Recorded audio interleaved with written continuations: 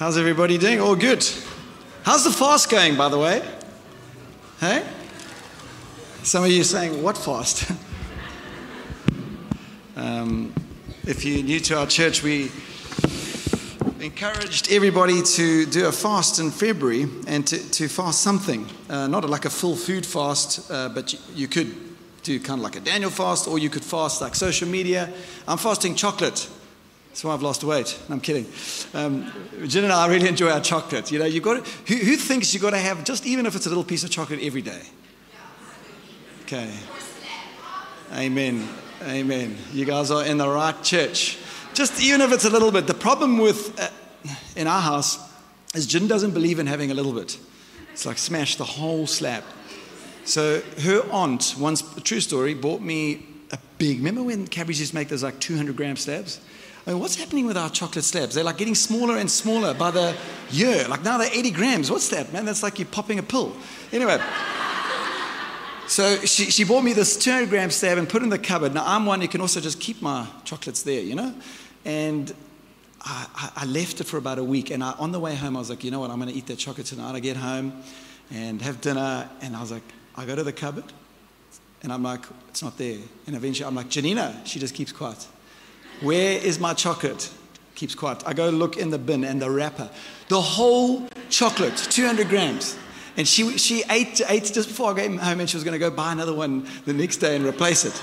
Anyway, so chocolate doesn't last long in the house, but we are fasting chocolate, and the idea is to fast something, and it's really just, I think fasting is such a good discipline. But in that time, you know, when we remember why we're craving something, is just to remember what Jesus has done for us. And in that time, ideally, we're meant to just be praying and trusting God to speak to us. If you joined us for our prayer and worship evening, I spoke about fasting and the different benefits of it and what it's there for. But we can fast for many specific things in our life that we trust in God for. But yeah, so that's, I hope it's going well. I know some of you are fasting, which is amazing. And we are now 3 weeks after our Vision Sunday, which was Lovers of Truth. So we launched the theme for our year this year. So everything will come back to this theme. It doesn't mean every teaching series will include Lovers of Truth. But for us this year, we're really feeling as a church, and in speaking to a lot of people and other pastors and churches, I think people are saying, like, I want the truth. Because in a world of compromise and all the craziness that is going on, I think people actually are desperate for truth. And the Word of God actually says that we should embrace the truth, that we should desire it, we should want it, we should be lovers of truth. So you ready for some truth this morning? Seriously, are you really, really ready? Remember last year I spoke about being in the moment. Your best days are now. Your best days are now. So if you're here today, I trust that you're going to engage in the moment. You're in the room, those online. There's always some people in the foyer. Really trust that you would engage, because God is wanting to say something to you today. And I'm always humbled by the fact that God uses people.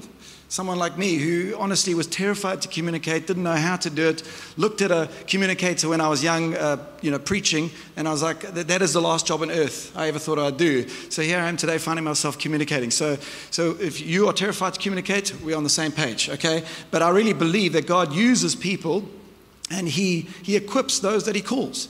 And today, very specifically, I'm excited about some of the stuff that I unpacked in this message series. We're going to be on this message series for a couple of weeks. We'll see where it goes.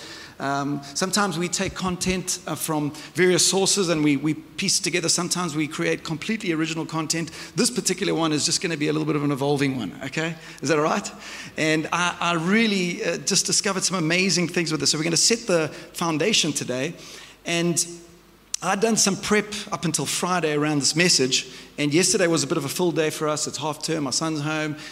We had a 40th last night, so if Jin's a little tired, that's because we were at a 40th, okay, not a 21st. So, you know, you kind of get, the older you get, the earlier you leave, you know what I'm saying? So 50th, now you start leaving at 9 o'clock, is that right? I'm only joking. We're going to be there soon. So anyway, yesterday morning, Saturday is like our sleep-in day. We can just sleep in just a little bit. You know what I mean? So I was quite excited I'd been up late also doing some prep, and then God wakes me up, like early, like with a dream. And I'm like, Lord, I just wanted to sleep in. But very specifically, this dream, it was, it's like so real. So like I get up to preach, okay, and I'm in this like hall. It wasn't even this church. And then I'm like, I forgot something. So then I went back off, and then I came back, and then there was a scripture reference that I was giving, and I was like, I couldn't remember the scripture reference. Maybe it was just one of those, like, you have these dreams about things that you maybe not worried about, but you like just kind of trying to figure out. And I didn't know the scripture reference. And then it was back in COVID days, and there was like a whole 10 of you in the auditorium scattered around, And then people started leaving. I was like, I can't believe it. And there was like 1 or 2 faithful people that stayed. And then I was like, that's so rude. How can they leave like while I'm preaching? And I went out, and I think it was actually Edgar. You were leaving with your wife. I was like, thanks. What's going on? But he just said, no, I can't.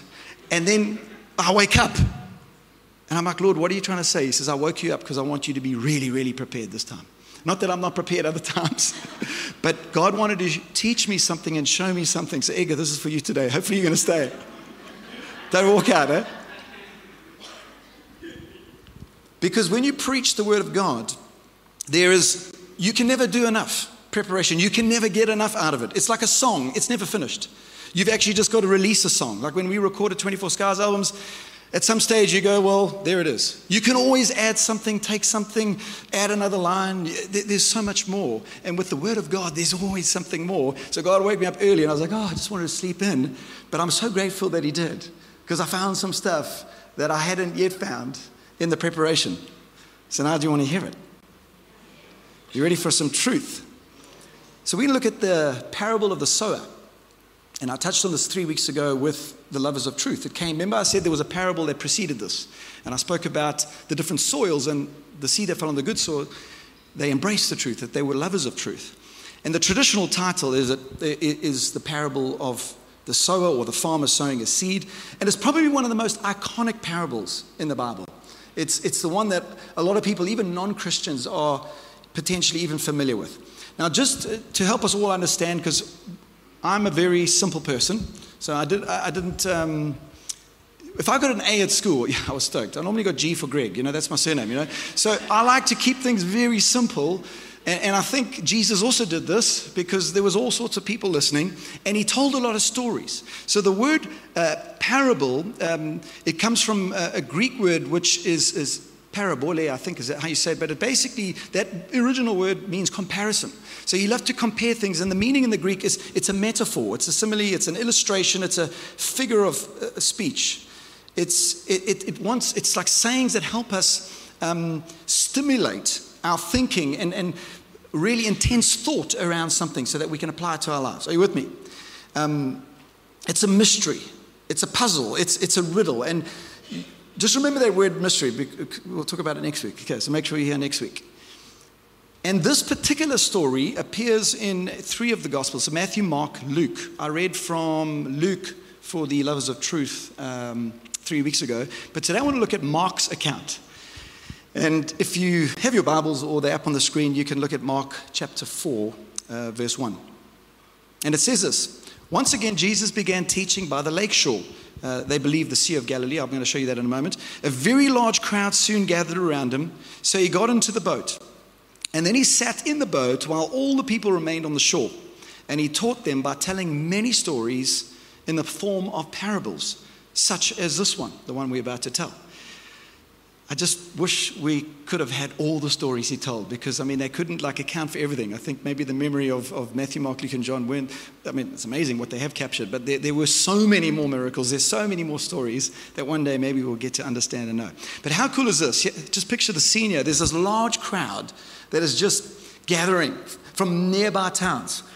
Now, remember this, there's no Insta-sponsored posts, there's no party flyers, there's no posters, there's no emails, there's no WhatsApp groups or broadcasts going out. It's just a crowd of people following this incredible man, just gleaning on every single word that he has to say.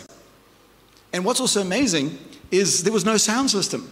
So they had to use natural acoustics. And to help us kind of understand the setting of this particular story, I've got some imagery here just to show you. So here's we're up there, the north there, there's the Sea of Galilee. Okay, in Israel, if we zoom in a bit more, this is where they believe it was just outside Capernaum, and the cove that they believe where this happened is potentially this cove here. They call the cove of the sower. Now, there's no plaque there that says this is exactly where Jesus did it, but this is where they believe he would have done it. And if you go in a bit closer, you can start to see this natural bay area where they believe that all the people would be sitting on the hillside and Jesus had kind of drifted out a little bit on a boat and was talking from there. If you're sitting from the top, you could see like this natural amphitheater. And obviously in those days, no sound systems, so they would use the natural acoustics of the topography of the land and then obviously the water, how, sound travels off water. But isn't that amazing?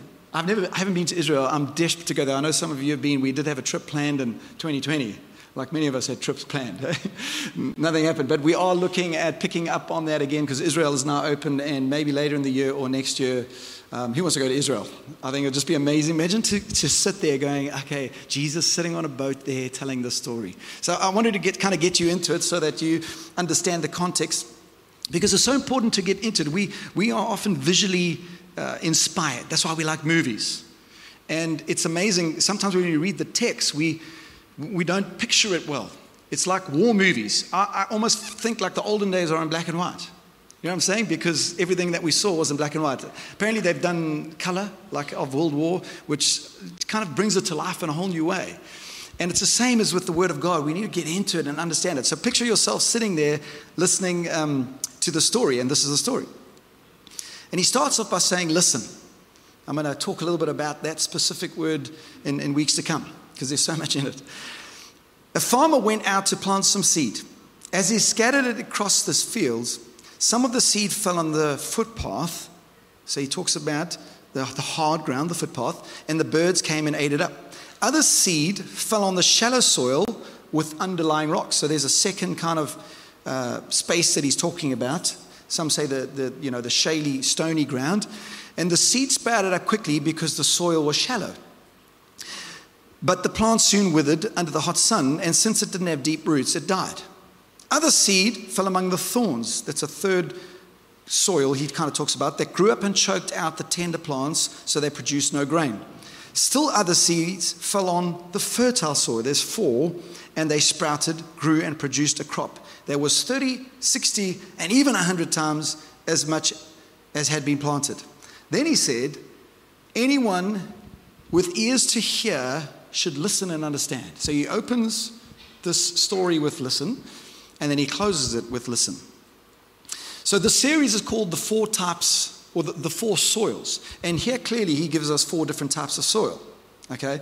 Then following this story, there's a whole conversation that Jesus has with only his disciples, which he gives a deeper look and a meaning into this particular parable, which we'll look at weeks to come. Because I think the disciples, sometimes they were either confused, but some of them maybe weren't necessarily so familiar with the Hebrew text, but he unpacks it with them, which we will look in weeks to come. Now, I want to just also help you understand this particular story, which the people that he was talking to, it would have been quite familiar to them, because most of those people from those towns and neighboring towns would probably be kind of poorer community, maybe like peasant farmers, but they were very familiar with this type of story. And for us today, maybe not. But I want to help you understand this. So we're going to put up a picture of what would have looked like 2 fields or 2 farms. Sorry, it's a bit grainy, but you will see on the right-hand side, you'll see a field. No, not rocky places yet. On the right-hand side, you'll see a field. And then on the left-hand side, there's another field going there. And this potentially would have been, in the middle, you'll see the rocks would have been a boundary line for 2 farms. And that's how they would draw the boundary line. They would just put some rocks. Okay, we'll come back to the rocks a little later. And then you will see a path kind of where people would walk on the boundary line. So anyway, pull up those text there. So you get the rocky places that Jesus is talking about. Then you get the thorns, which would often grow in between the rocks, okay, because they weren't nurtured and cultivated there. And then you would get the good soil, which is on the far left and the far right, which were the fields. And then you would get like this pathway, okay? So you with me? Now, this particular analogy would have been quite familiar to them, because a lot of them were farmers. And they would have understood immediately the concept of why Jesus was telling the story. And of the places that you would want your seed to fall and to sprout and to grow would obviously be the good soil.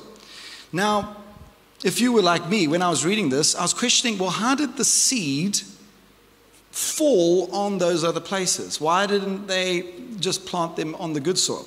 Now, I did a little study around this, and when the seed sowers, the people who come and plant the seeds, or the farmers who have planted, they would normally have a big bucket or like a sling over them. I mean, there's a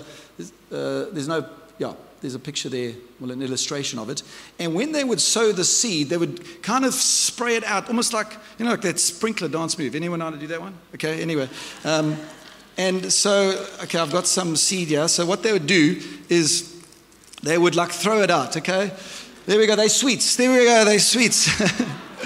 You want a sweet egg just to keep you in the service, okay? Okay, they're sweets. It's not seeds, so you can have a sweet while I'm talking to you, okay? And they would just go like this, and then you can understand, especially if they're on the boundary line, that some of the seed would fall in the good soil on the path, in the rocky places, and in the thorny ground. Not just, obviously, in the good soil, because they would just kind of flick it out like this. Are you with me? It was like a sprinkler head. Now, something else that's fascinating with this reference of the 4 types, it was actually quite a common practice to speak in or give pictures of 4. And this fascinated me when I discovered this yesterday. So in a lot of Jewish literature, so there's often this mention of 4 types. Or 4 sets, or 4 different types, or kinds of things. And there's these ancient text writing called the Mishnah. I don't know if you've ever heard of them. And written 200 AD, so actually after Jesus, but it's a compilation of a whole bunch of ideas and stories that would have been familiar at the time of Jesus. They're historical writings outside of the Bible that speak about 4 different types. I've got you're probably thinking, what are we coming to church for? This is not like Bible college, but I want you to understand something. So here's a couple examples. That's the original text there, and it speaks about 4 types of character. Mine is mine, yours is yours. You know how we get that even when it comes to marriage. They would talk about the 4 different types. And ideally, there was one good type to be. So flick through a couple. There's 4 kinds of temperaments. Those become angry. 4 types of disciplines. 4 types of charity givers. And then this one, there are 4 types among those who sit before the sages or the rabbis. These were like people like Jesus. A sponge, a funnel, a strainer, and a sieve. A sponge soaks up everything. A funnel takes in at the one end and lets it out the other. A strainer, which lets out the wine and retains the least. And then a sieve, which lets out the coarse meal and retains the choice flour. So these 4 types, Jesus would have been familiar with the analogy, over and above just the farming analogy, of referencing 4 different things. Are you with me? So he was very clever. He was a very intellectual teacher, and obviously always tried to make it applicable to the times that we're living in. So when we just read the 4 types of soil, we just go, well, that's great, Jesus. But it was something that they were very familiar with at the time. And what he says, and in all these examples of the 4 types, there's one ideally that you want to aim for. There's one good one, and in this particular analogy, it's the good soil, because blessing comes out of sowing seed on that good soil. What happened? Huh? Monkeys. Did he just open the curtain and have a look? Oh, gosh. Okay, so back to the story. So Mark 4:8 says, still other seeds fell on fertile soil, and they sprouted and produced a crop that was 30, 60, and 100 times as much as they planted. Now what's interesting is Mark talks about, he staggers it up like 30, 60, 100. But in Luke just gets straight to the point. It says still other seed, so this is the same story, fell on fertile soil, the seed grew and produced a crop that was 100 times. He just goes straight to the 100 times. He's like, this is not messing around here. If you want to have a blessed, prosperous life, just sow seed on the good soil, because you will get 100 times. Or some versions say 100 folds. Now this is where it also gets fascinating. Are you still with me? Okay. You're going to learn something today. Is Jesus, often when he spoke, so as I said, he referenced the 4 types, but often when he spoke, and other people would do this in the Bible, other writers, they would quote sections of the Bible from the Old Testament, which were familiar scriptures to the people, and then those would be in inverted, like inverted commas. You often read it and they'll reference an Old Testament scripture in the New Testament, okay? But Jesus often did something else. He would give a little hint at something, because the people listening would have picked up on it. And that is called remez, which is basically, the meaning is to hint at something. So he was very clever, because he was trying to win them over and understand what he was trying to say. He was very scholarly and he was very affair with kind of all the texts. And every now and again, he would just hint at a word, which was called remez. And great rabbi teachers during the time of Jesus used to do this. It was a technique that was called remez. In their teaching, they would use part of a scripture passage in a discussion, assuming that the audience's knowledge of the Bible would allow them to deduce for themselves the fuller meaning of the teaching. Apparently, Jesus, who possessed a brilliant understanding of the scripture and strong teaching skills, used this method often. So he says something in the story and knew that they already understood it from the scriptures, and they would know how to bring it into their current story as to expound the story. So anyone want to guess which part of that was remez? I don't know if anyone wants to take a guess that he references as a hint at. Okay, this is one of those, maybe those trick questions. You don't ever answer these ones, I know. No, I'm kidding, maybe you do know. But the remez there is 100-fold, or 100 times. And if you look back in the Bible, with reference to a farming term, this remez, this 100-fold only appears once, and it's back in Genesis 26, verse 12. And it says this: when Isaac planted his crops that year, he harvested 100 times. More grain than he planted, for the Lord blessed him. So he takes a story they're familiar with, hints at it with the mention of 100-fold. It's like, well, 30, 60, even 100. You can almost imagine saying it, because you guys know that one. Plant your seed in the good soil, because the Lord blessed him. And later in the story, Jesus tells us that the seed is actually God's word. And they didn't realize at the time, but the word that they were hearing was literally God's word in human form. And when we receive God's word, when we embrace the truth that we are lovers of truth, that we have a harvest because God is blessing it. I think there's a pic of a kind of blessed harvest crop. Now, what's important to understand about this passage that with Isaac is Isaac had to plant the crops. In this story, it just speaks about the farmer throwing the seed, but Isaac had to work the land and to prepare the land. I don't know if we've got any farmers here today, or maybe some of you are familiar with farmers. I grew up on a farm, although they always used to tease my dad because they say he wasn't a real farmer. He was a sugar farmer.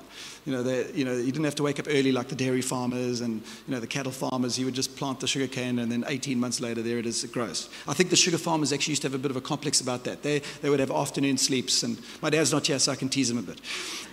No, I'm kidding. All farmers have to work hard. But one of the things that you had to do as a farmer is you yourself had to prepare the land. And what does that look like? So once you had harvested from the previous year, you would then let the ground sit for a while, just to, the soil to kind of re-nourish itself. But then you would wait for the early rains so it would soften the land a little bit. And then you would start to prepare the fields for seed sowing. And there are two major things that farmers must do to break up the unplowed ground. One is burn away all the thorns. They'll get rid of the top layer because you don't want the thorns, which we're going to look at in weeks to come, choking the seed that is coming up. Okay? Two, you had to remove the rocks. You'd have to turn the soil because it would have been hardened. And that's why they would wait for the rain to soften it. And guess what they would do with the rocks that had surfaced in the field? They would take them to the boundary line. And that boundary line continued to grow. And it was a growing boundary line because rocks, as you'll see later, appear. But sometimes they would have to break down these rocks so that they could actually plant the seed. Now, this is also fascinating. You can see I get excited. I geeked out on this stuff. It was crazy yesterday. It was awesome. There's two Old Testament mentions of breaking up unplowed ground. Again, Jesus very cleverly hints at these familiar passages to them. And one is Hosea 10:12. It says this: I said, plant the good seeds of righteousness, and you will harvest a crop of love. Plow up the hard ground of your hearts.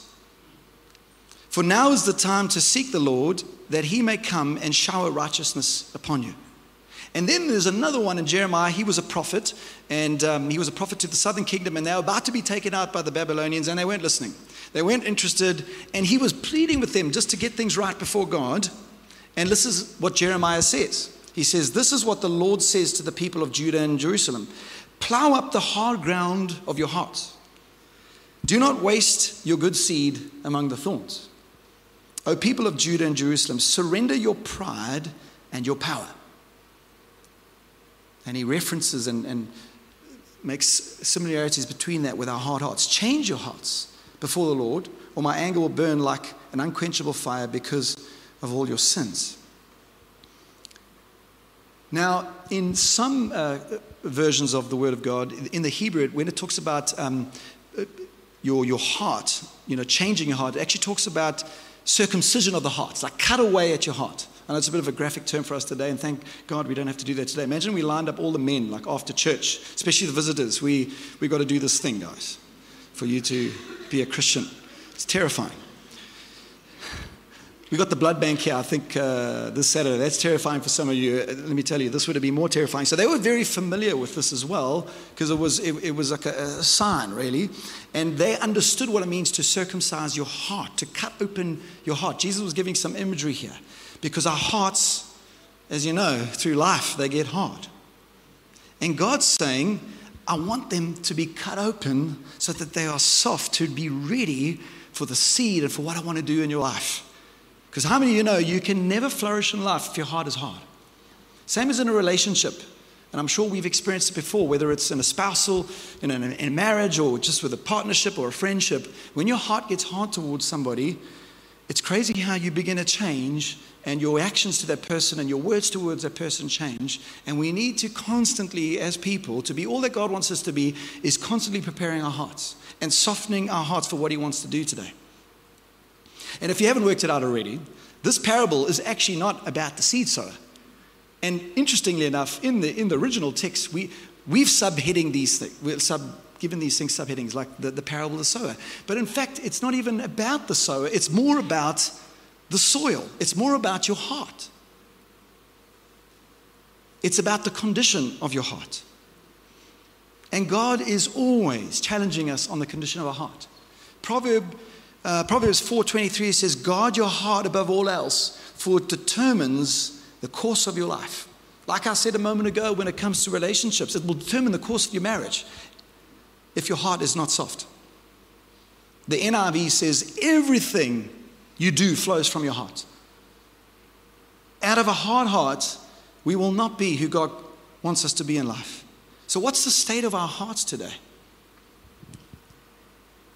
And next week, we're going to unpack the conversation about actually how the disciples saw the four types of soil, and then how the four environments messed with the soil and the seed. And we're going to unpack that a little bit more. And we're going to look at what's in common with the three types of soil where you're not meant to plant. Does that make sense? What are the three common things? And actually, in most of them, it's hardness. The shaly ground, that's where we can't stick in, on the path or by the rocks, or even where the thorns grow, which is normally by the rocks. Now, nothing makes you sweat more than when you have a spade in your hand. Anyone want to testify to that? And you think you can't sweat anymore until you hit a rock. That is the most frustrating. I don't know if anyone's ever dug something up, or God help you if you ever try to dig a pool. I know we've got Pete Shedlock in this church who digs pools for a living.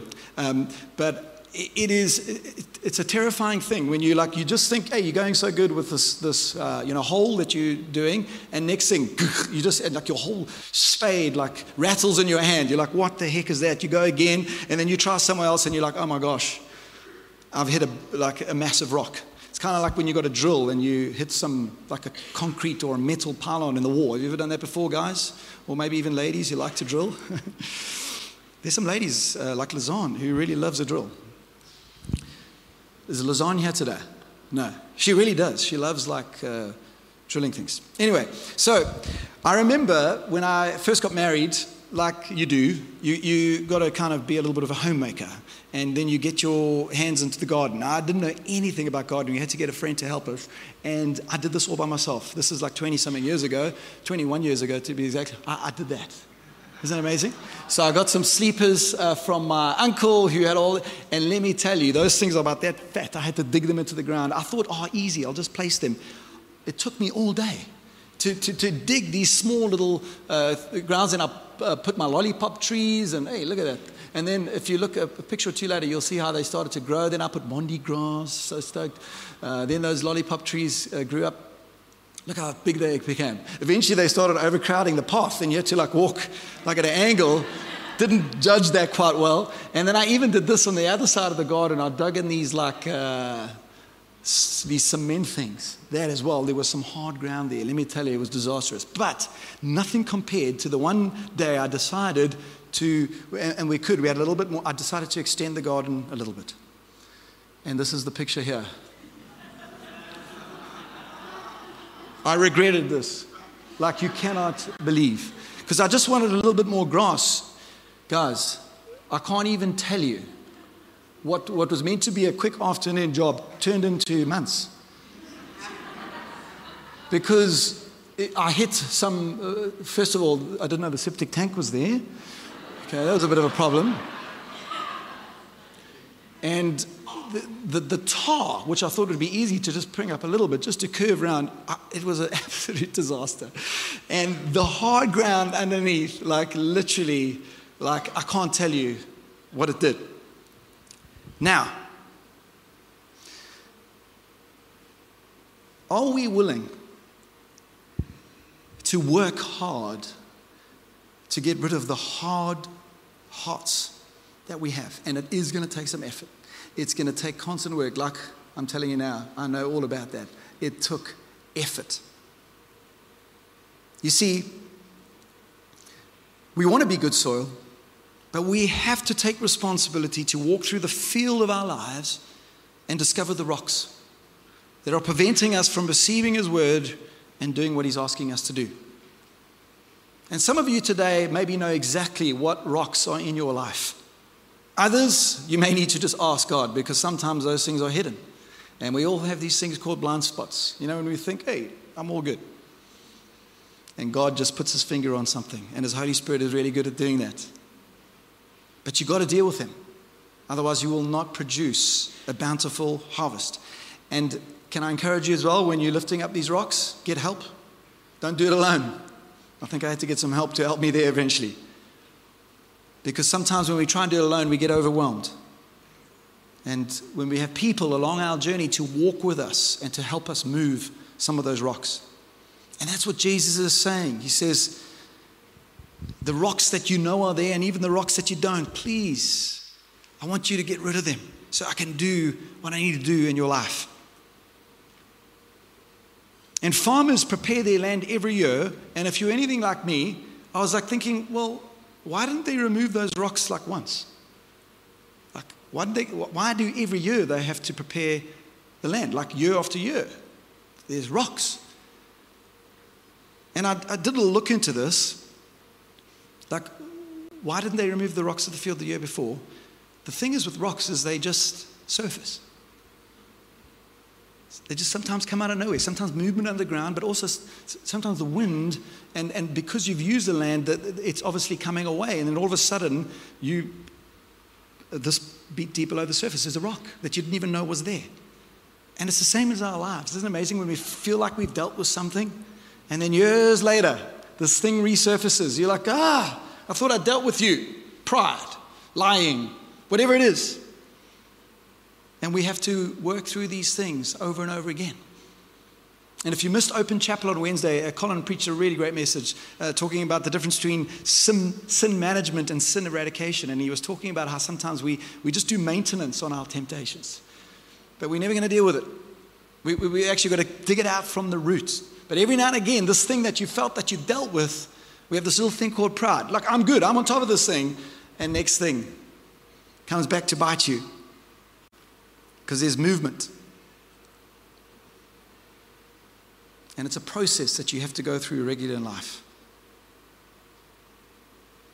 When the seed goes out, church, make sure it's landing on good soil. What's the condition of your heart today? What's the condition of the soil of your heart? And my prayer for all of us today is that God would rain down His Spirit on our hard hearts so that our soil is receptive to the work that He wants to do in us. However challenging it may be, but it's so we can have a harvest and produce fruit. I'm going to end with this. And thank you, Jesus, that we have the Spirit of God. Remember I said you can't do this alone. Some of these rocky places in our life we can't do alone. And all the way back in the Old Testament, there was a prophet called Ezekiel. And this is so powerful for any of you today that are maybe struggling with this and you feel like, yeah, I'm a little bit hard. My heart is a bit hard. We all have those areas in life. And even if you think, hey, I've got nothing to deal with, guess what? Maybe a little bit of pride that's crept in there. And God wants to deal with something. But I love this. And this is so encouraging for us who are believers. Ezekiel 36:26. Way before Jesus. And it's amazing how the Bible is just connected together. Have you learned something today, by the way? Just how things connect. Listen to this. I will give you a new heart. This was before Jesus came. Before the Holy Spirit even showed up. And I will put, this version says, a new spirit in you. Some say pour. I'll just empty it out into you. I will take out your stony, stubborn heart and give you a tender, responsive heart. And I will put my spirit in you so that you will follow my decrees and be careful to obey my regulations. Remember I said about that word, listen? Just remember that word and this word obey for next week, because you're going to see how these things work together. And God wants us to be like a sponge. You know, a sponge, especially those hard ones. You know, if you try and rub it on your body when it's like those, you know, you get those like rock hard sponges. It's like, it literally would be like an exfoliator. You know what I mean? It's going to hurt. But the true purpose of a sponge is to absorb the water and then it gets soft. And then we can use it to clean our bodies. And that's the idea of a sponge, is it starts to become malleable as the soap and the water get into it. And my prayer today is that as we allow the Spirit of God into us, that He removes that heart of stone and He pours in His Spirit, which softens our heart and gives us a new heart of flesh, soft, so that we can receive all that He has for us, His blessings, 100-fold, 100 times. Because I don't know about you, I want that for my life. I want God's best. I want His word to land on the soft soil. Let's pray. God, we thank you so much for your word. We really are grateful, God. We think of countries around the world where they don't even have access to your word. They can't even Google things. And here we are today, freely able to study your word, hear your word, and let it speak to us today. What a privilege, Lord, to be here today. And I pray that as the word has gone out, like the seed has gone out, even today, that it would land on fertile soil. And God, where there are hard hearts today, because that's the common denominator here, many times our hearts are hard. We're full of pride, if we're just honest. Lord, help us embrace the truth, love the truth. And God, where there is shaly ground, where there are hard hearts, Lord, would you help us deal with that today so that you could do what you want to do in our lives. There is so much you want to do. It's 100 times. And many of us don't receive the fruitful blessing because our hearts are hard. So God, by your Spirit, even right now, why don't you pray that to God? Say, come, Lord Jesus, by your Spirit, and soften my hard heart.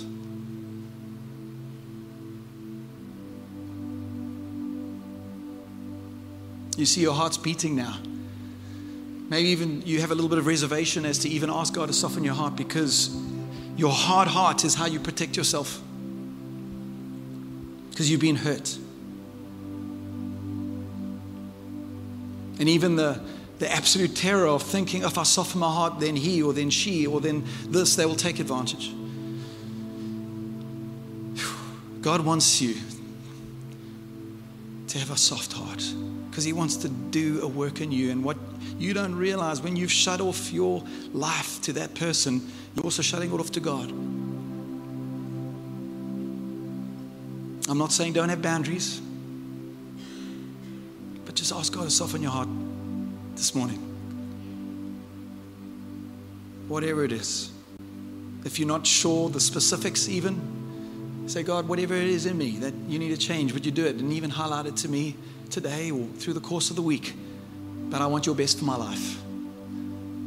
I want every seed that you sow, every word of truth to produce a fruitful crop, Lord. I want your best for my life. So by your Spirit, God, would you work in people's hearts today? And that's the beauty about rain. You don't have to work for that. You see, the farmer can work for everything else, but he doesn't have to work for the rain. It just comes. And that's God's grace.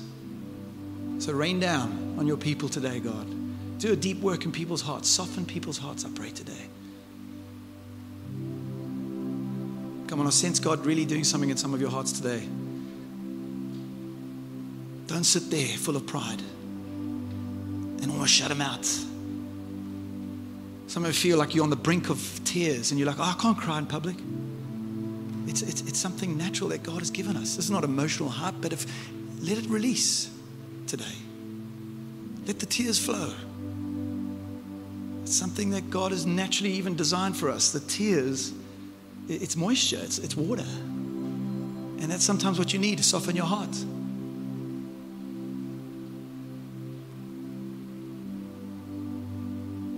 We spend most of our lives trying to hold back the tears. You know, guys, even in movies, I'm not going to cry.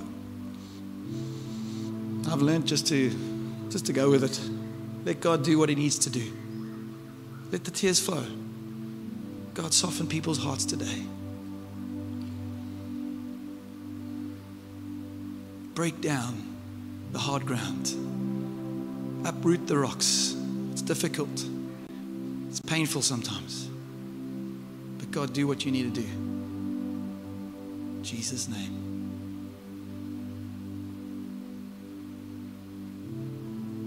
My last prayer today is for anyone here who has had a hard heart towards God your whole life.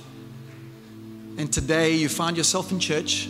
Maybe you're new, maybe you're visiting, maybe you've been here a while, but you're like, I've never actually asked God to come into my heart.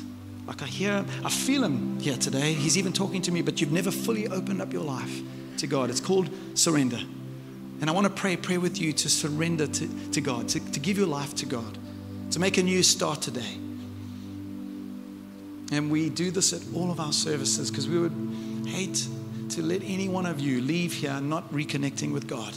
So if you're here today and you'd like to just pray a prayer with me, we're all going to pray it together. But I'd just love to know who I'm praying this prayer with today. If you're here today, would you mind just popping up your hand and saying, I'd like to pray this prayer, Hilton? Anyone? Thank you. Thank you. Thank you. Anyone else? Amazing. There's hands that have gone up. That's amazing. It's the best prayer you'll ever pray. Just full surrender to God. Let's pray together, everybody, nice and loud, even those who are joining us online today. Dear Lord Jesus, from today, I ask you to soften my heart and come and live in my life. I'm sorry for my past. I ask you to forgive me. Thank you for dying on the cross for me so that I could be forgiven and set free. And from today, Lord, I choose you and I want to live for you. In Jesus' name. Everyone agreed and said, Amen.